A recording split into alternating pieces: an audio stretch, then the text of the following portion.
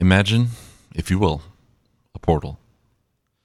A portal of glowing liquid that you could walk through and end up in another place. Imagine that you walk through this portal and, after a brief phase of demolecularization, you appear in a swamp. This is not a hot swamp like the wetlands of the southeastern United States. No, this is a swamp in Sweden. A Swedish swamp. And a killer lives in this swamp. This swamp even has a name. But maybe it is a swamp named after a German prog rock band. Its name, the swamp's name, is Blackwater Park. Opeth has become a popular band over time. I've seen random kids wearing Opeth shirts for a while now. There's a reason for that, and the reason is that they are amazing. You were expecting me to say that the reason was their 2001 album Blackwater Park, which is also the title of this podcast.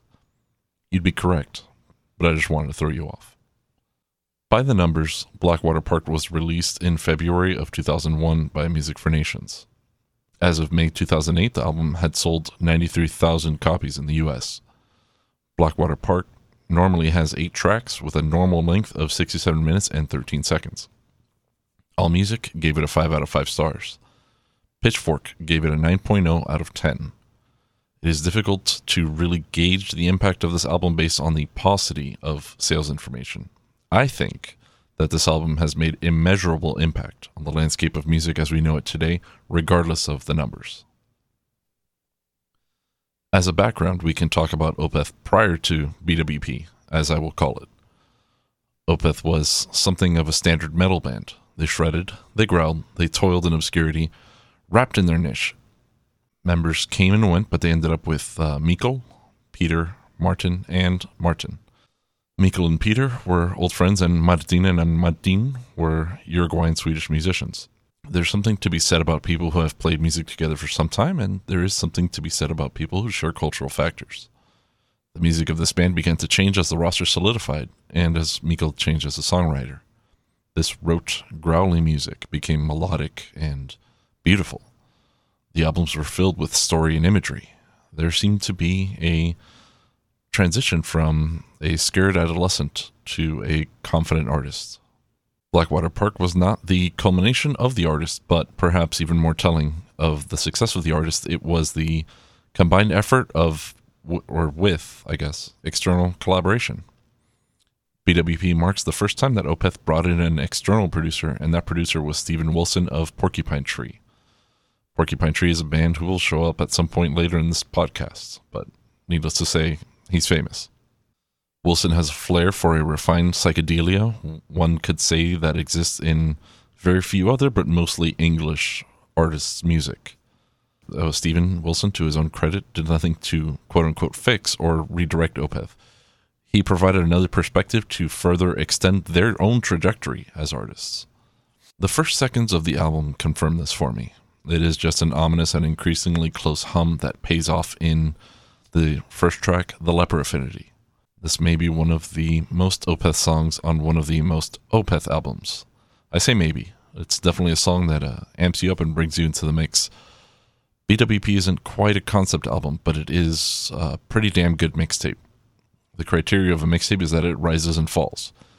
Unlike Barney from How I Met Your Mother, a mixtape cannot be all rise.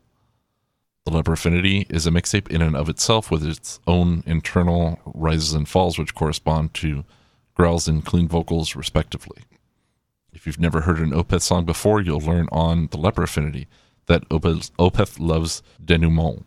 In this particular track, they set aside 2.5 minutes to give a satisfying closing to their 10-minute metal escapade.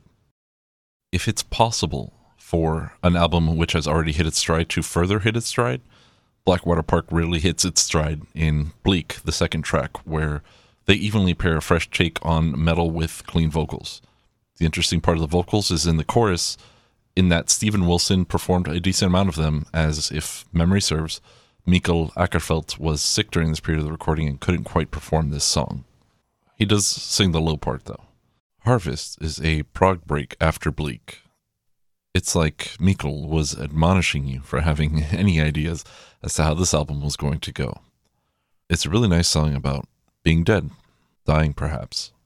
and I quote, wilted scenes for those who couldn't wait, end quote. That would imply that suicide is involved. But there is some more to the lyric that I really won't spend the time on. It's only fitting that you get a break before the next song. I forget what interview or video it was, but I'm fairly certain that Mikl called the Drapery Falls something like pure emotion, which is interesting coming from a sworn metal band. Steven Wilson's telephone voice features prominently on the third track as the clean vocal. Following up the Drapery Falls is Dirge for November, which was written for, if memory serves, Mikl's grandfather who had just recently died. I also believe that in the same interview, if not a similar one, Mikl stated that this was his least favorite Opeth song. I respectfully will disagree that there are some wonderful guitar parts in this song. I think it has more to do with how Mikl sees himself in retrospect more than anything.